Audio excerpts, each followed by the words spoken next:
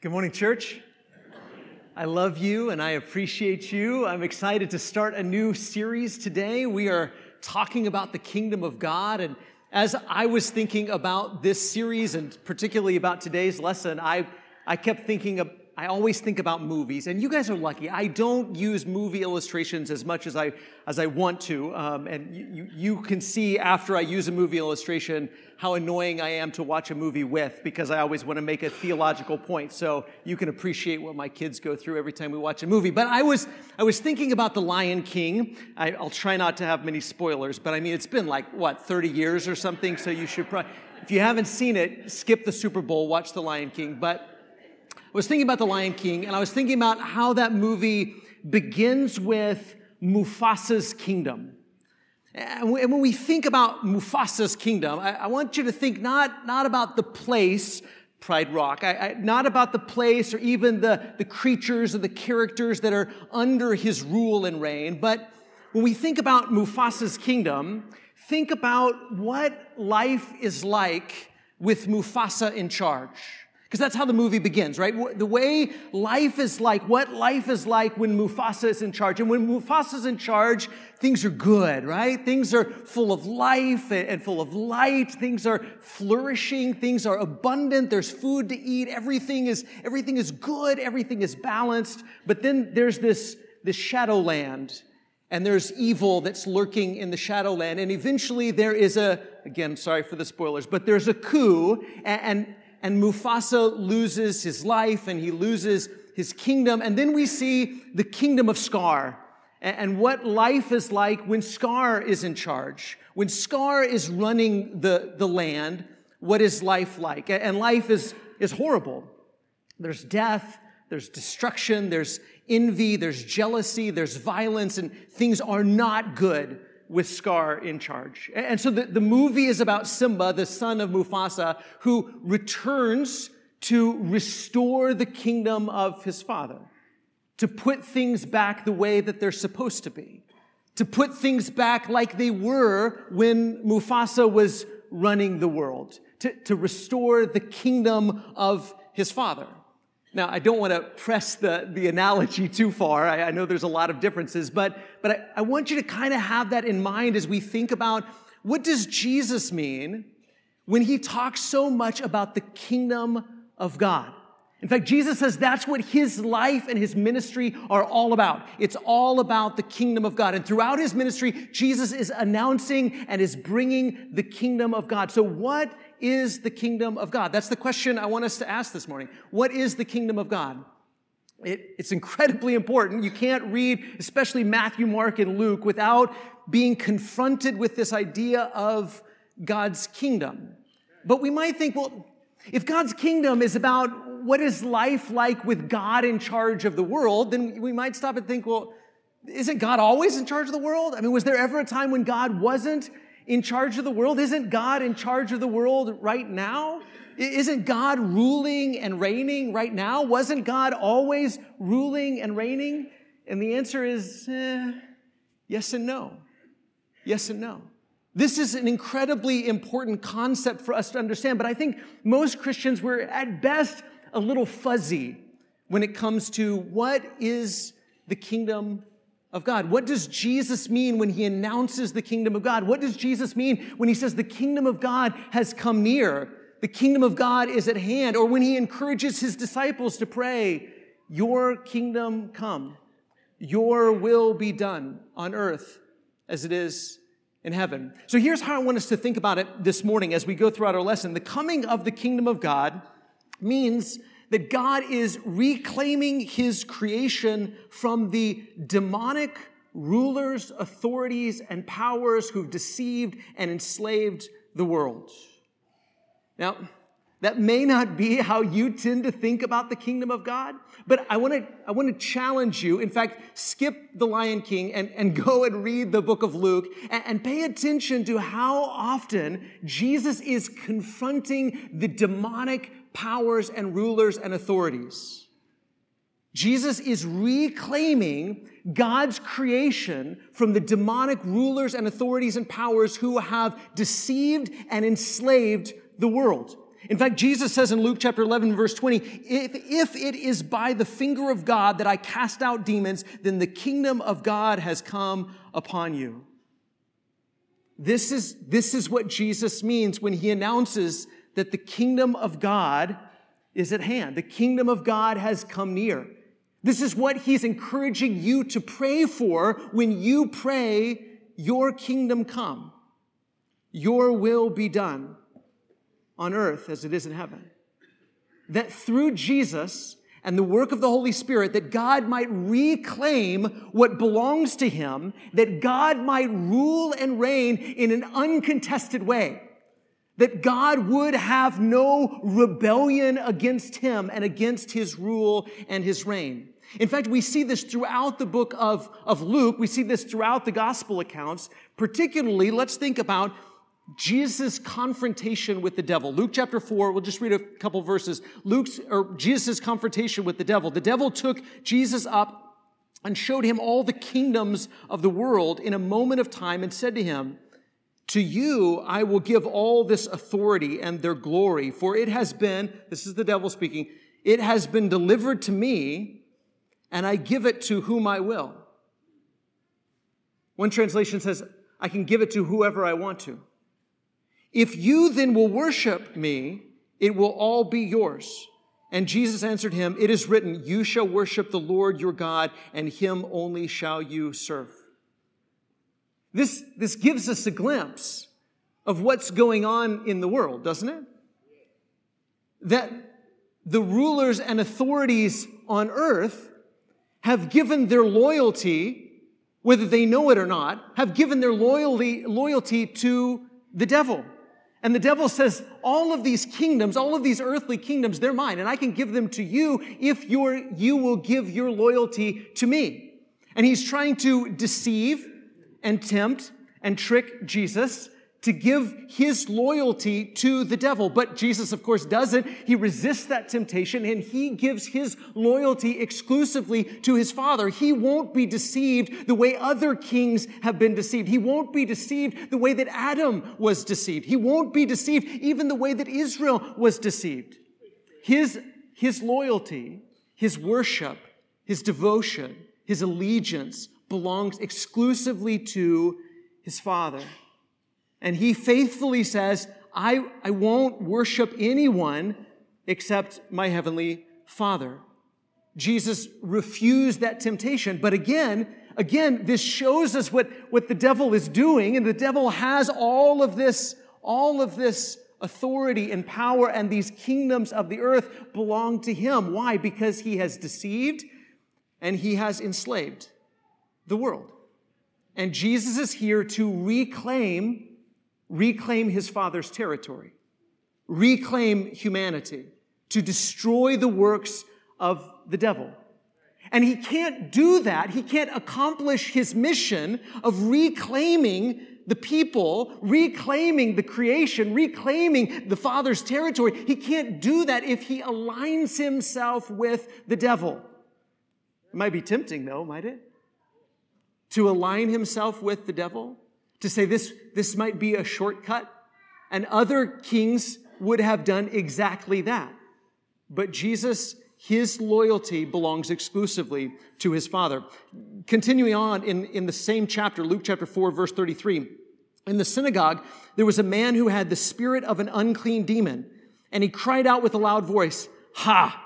What have you to do with us, Jesus of Nazareth? Have you come to destroy us? I know who you are, the Holy One of God." But Jesus rebuked him, the demon, saying, "Be silent and come out of him." And when the demon had thrown him down in their midst, he came out of him, having done him no harm. And they were all amazed and said to one another, "What is this word?"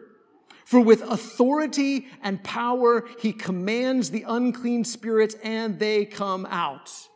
I mean, if we really read between the lines, we see what Jesus is doing in the gospel account of Luke. What we see what he's doing in all of the gospel accounts is he is waging war on the devil's kingdom. He's waging war on the devil's kingdom. He's going to war against the devil and against the demonic forces and powers.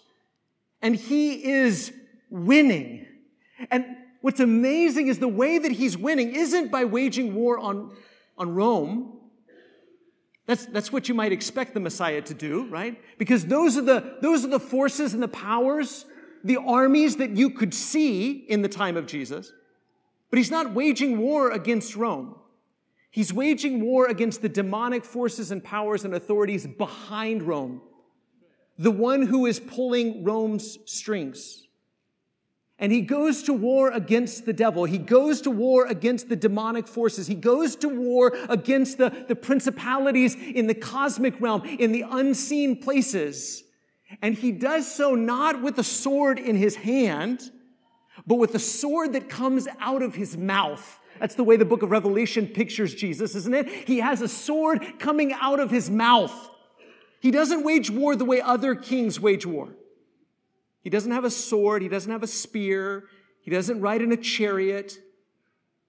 He's not participating in the same sort of games that everybody else is playing. He's not trying to overcome evil with more evil. He's not trying to overcome darkness with more darkness. He's not trying to overcome all the violence with more violence. Jesus wages war with the sword of his mouth. He commands the demons to come out, and they obey him. Why? Because he is the one with authority and power. And as we go throughout the gospel account, we see more of this. Luke chapter 7, verse 6. Jesus went with them. There's a centurion, and the centurion's servant is sick. And Jesus went with them. When he was not far from the house, the centurion, this is a Roman centurion, sent friends saying to him, Lord, don't trouble yourself, for I'm not worthy to have you come under my roof. Therefore, I did not presume to come to you, but say the word and let my servant be healed. For I too am a man set under authority with soldiers under me. And I say to one, go, and he goes, and to another, come, and he comes, and to my servant, do this, and he does it. When Jesus heard these things, he marveled at him, and turning to the crowd that followed him, said, I tell you, not even in Israel have I found such faith. And when those who had been sent returned to the house, they found the servant well. I mean, there's so many things going on here, isn't there? On the one hand, if the Messiah, Jesus, had done what everyone expected the Messiah to do in waging war against the humans, the oppressive humans, if he had gone to war against the Romans, and he could have raised an army, he could have gone to war against flesh and blood, but he didn't. In fact, even in these Romans, he finds people like the centurion of faith. Of faith. In fact, so much faith that the centurion could say, this Jesus, this teacher, he's a man with authority. So much authority that he could say the word, and my servant will be released, will be healed from whatever is enslaving him, hurting him, capturing my servant. And Jesus says the word, and the servant is healed. And we see this throughout the ministry of Jesus. Look at Luke chapter 10, verse 17. Jesus even gives this power, this authority, this ability to heal and release from the powers of the demonic forces to his disciples. He's recruiting revolutionaries, you might say. Because that's what it is, isn't it? It's a revolution. It's a revolution against the world with God not in charge of it. The world when the demonic forces and powers and authorities are in charge of it. And so he is recruiting revolutionaries, these disciples who will go out and in the name of the King will cast out the demonic forces. Look at Luke 10, verse 17. The 72 that Jesus had sent out returned with joy, saying, Lord, even the demons are subject to us in your name. And he said to them, I saw Satan fall like lightning from heaven. Behold, I've given you authority to tread on serpents and scorpions and over the power of the enemy, and nothing shall hurt you. Jesus sees the kingdom of the devil crumbling at his word and at the word of the disciples that he has given this authority to. Now, we could even skip ahead to the other side of the cross and the other side of the resurrection. In fact, we could skip ahead to right this moment. And don't we believe that we too have been recruited as revolutionaries in this battle? Paul says in Ephesians chapter 6, he says, listen, we don't wrestle against flesh and blood. Your battle is not against flesh and blood. I know sometimes you think that it is. And you think that the people that you can see, the people that are doing harm to others, the people that are doing evil, I know you think your battle is against them, and I know you're tempted to fight against them and wrestle against them, but we don't do war against flesh and blood. Our battle is not with them. In fact, you could say they are prisoners of war. They have been deceived and enslaved by the evil one. So our battle, Paul says, is against the rulers, against the authorities, against the cosmic powers over this present darkness, against the spiritual forces of evil in the heavenly places. That's where our battle lies. You and I have been recruited as kingdom revolutionaries as well.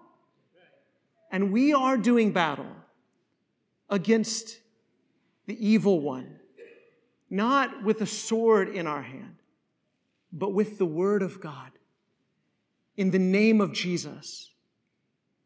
That should make us unafraid and realize what it is that we are a part of. Continuing on, Luke chapter 13, verse 10. Now, Jesus was teaching in one of the synagogues on the Sabbath.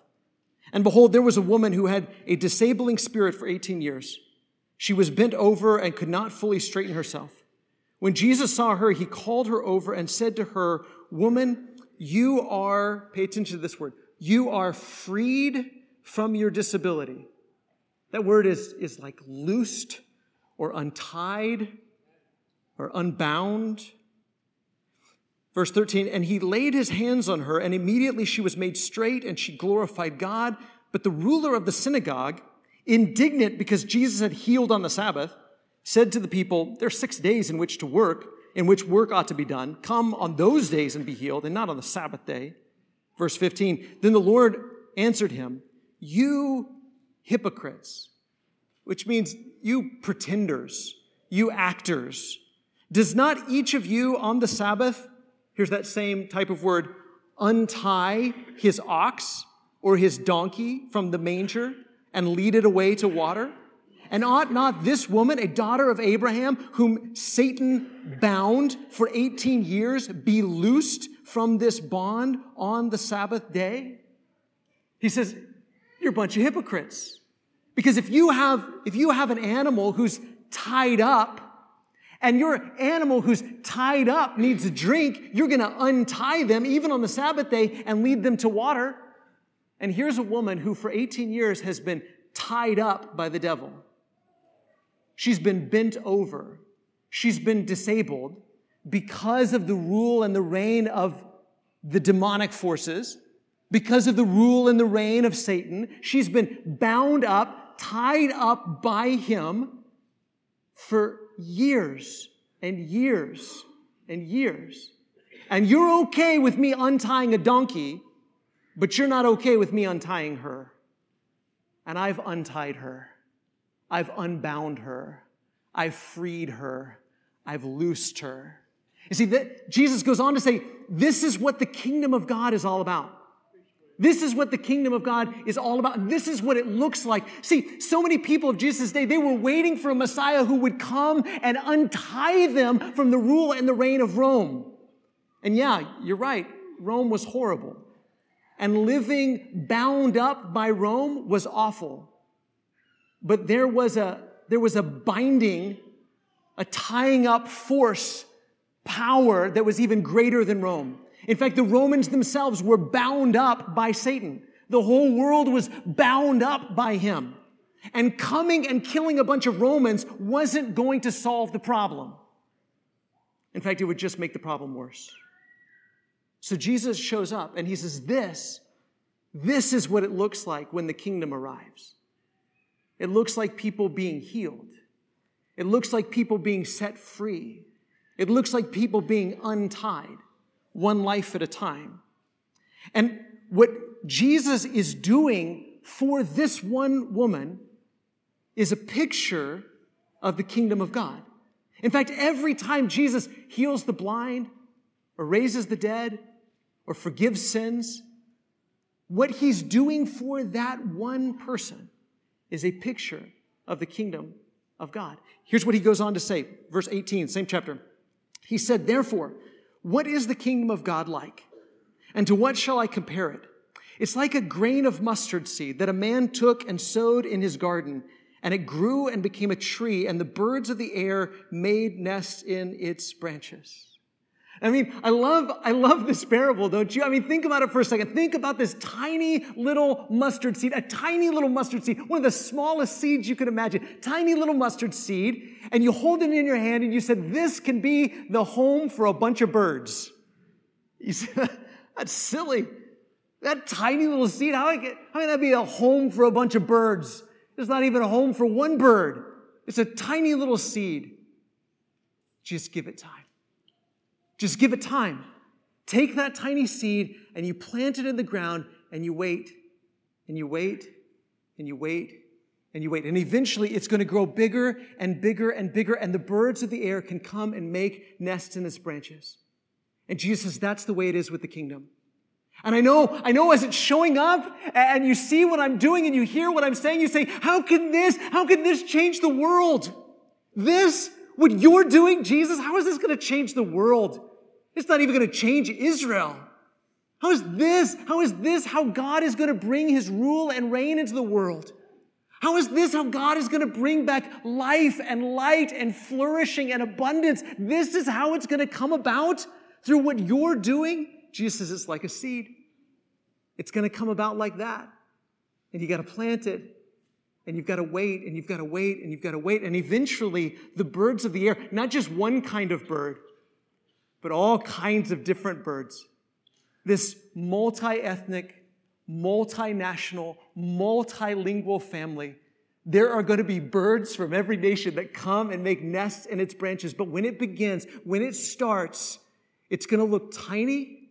It's going to look inconsequential. It's going to look insignificant. But just you wait. And there's a sense in which we can see both the result already, and there's also a sense in which we still have to embrace this mentality that this is the nature of the kingdom. The nature of the kingdom, the way God takes over the world, the way God reclaims what belongs to him, doesn't happen the way that other kings bring about their kingdoms. It doesn't happen the way the world's powers and authorities operate. It comes about like a tiny little seed. You just plant that little seed and you just wait. You just follow in the footsteps of Jesus. And I know other people are going to say, and you're even going to think to yourself, how can this change the world? We got to kill some people. We got to wage some war. We got to be strong. We got to fight. We got to do this. We got to do that. And Jesus says, that's the way the kingdoms of the earth operate. But the kingdom of God isn't like that. The kingdom of God is like a mustard seed that gets planted. And when you plant it, you think this will never come to anything.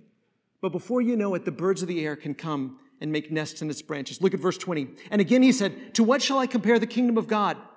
He says, it's like leaven that a woman took and hid in 3 measures of flour. The NIV says in 60 pounds of flour until it was all leavened.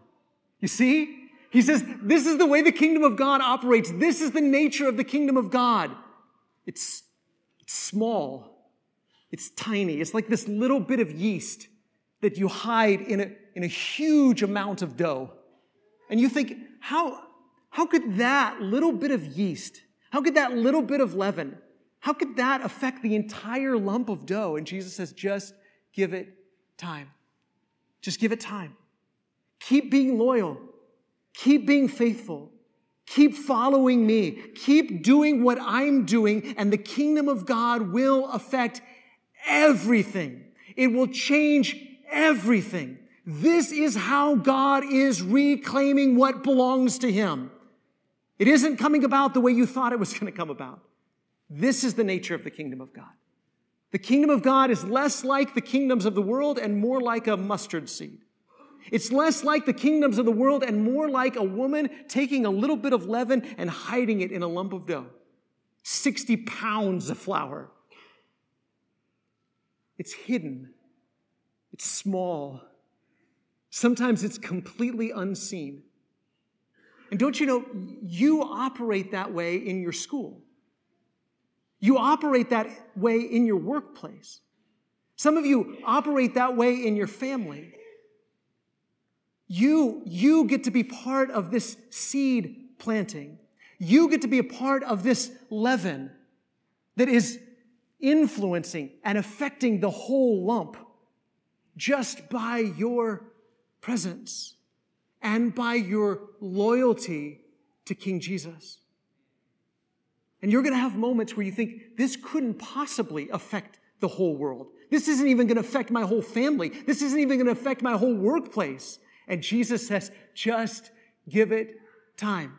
Because the kingdom of God is a whole lot less like the kingdoms of the world and more like a seed being planted, or more like leaven being hidden in a lump of dough. So we could put it this way. Jesus is recruiting kingdom revolutionaries and reclaiming creation one life at a time. Isn't that what he's saying? The context is this woman who has been bound up by the devil for year after year after year after year, and Jesus sets her free. One life at a time. Jesus is reclaiming God's territory. One life at a time, Jesus is reclaiming God's creation. And Paul would go on to say in 2 Corinthians chapter 5, if any of you are in Christ, you are new creation. You've been reclaimed one life at a time. You think, what difference does this make? Well, we've given it 2,000 years, and now there are followers of Jesus all over this globe. There are millions of us. And it all started with a tiny little seed that got planted, a little bit of leaven that got hidden in the flour. And you get to be a part of that. You are recruited to be kingdom revolutionaries, and that's what we are. Because every time you walk by the Spirit instead of the flesh, you are being a revolutionary. Every time you say, my life is going to be filled with love and joy and peace and patience and kindness and goodness and faithfulness and gentleness and self-control, you are rebelling against the forces of darkness and evil. You are rebelling against the way that the world is. And you're saying, I'm going to live in light of the way the world will be. I'm going to live in light of the gospel. Jesus has reclaimed you and recruited you to be part of his kingdom revolution. And every moment where you live loyally to Jesus, in spite of what the world is doing, every moment that you live faithfully to Jesus, you are rebelling against the forces of darkness. And we get to be a picture, a glimpse, a sneak peek. This is what it looks like when God is in charge. When they look at you in your workplace, when they look at you in your school, when they look at you in your family, they ought to look at you and think, is this really the way it's going to look when God is in charge of everything? It should be. That's the commitment to which we are committing ourselves when we're baptized, isn't it? Not only asking Jesus to forgive us, but to set us free, to unbind us, to liberate us from the rule and the reign of the evil one, so that when we come up out of that water, we're not going to be perfect, but we are going to be faithful. We're going to be loyal to him. We're going to live out the kingdom principles. We're going to live out a kingdom way of life. We're going to live under the rule and reign of God. Maybe there's somebody here this morning and you're ready for Jesus to set you free. You're ready to commit your life to him in baptism and be set free from the rule and the reign of the demonic forces. Or maybe you need to come back to him because you've wandered away and gone back to that other life. And you're ready for him to set you free once again. Maybe you just need prayers or encouragement. We are here for you. Our shepherds would love to pray with you, or you can come forward now. Let's together we stand. Sing this song.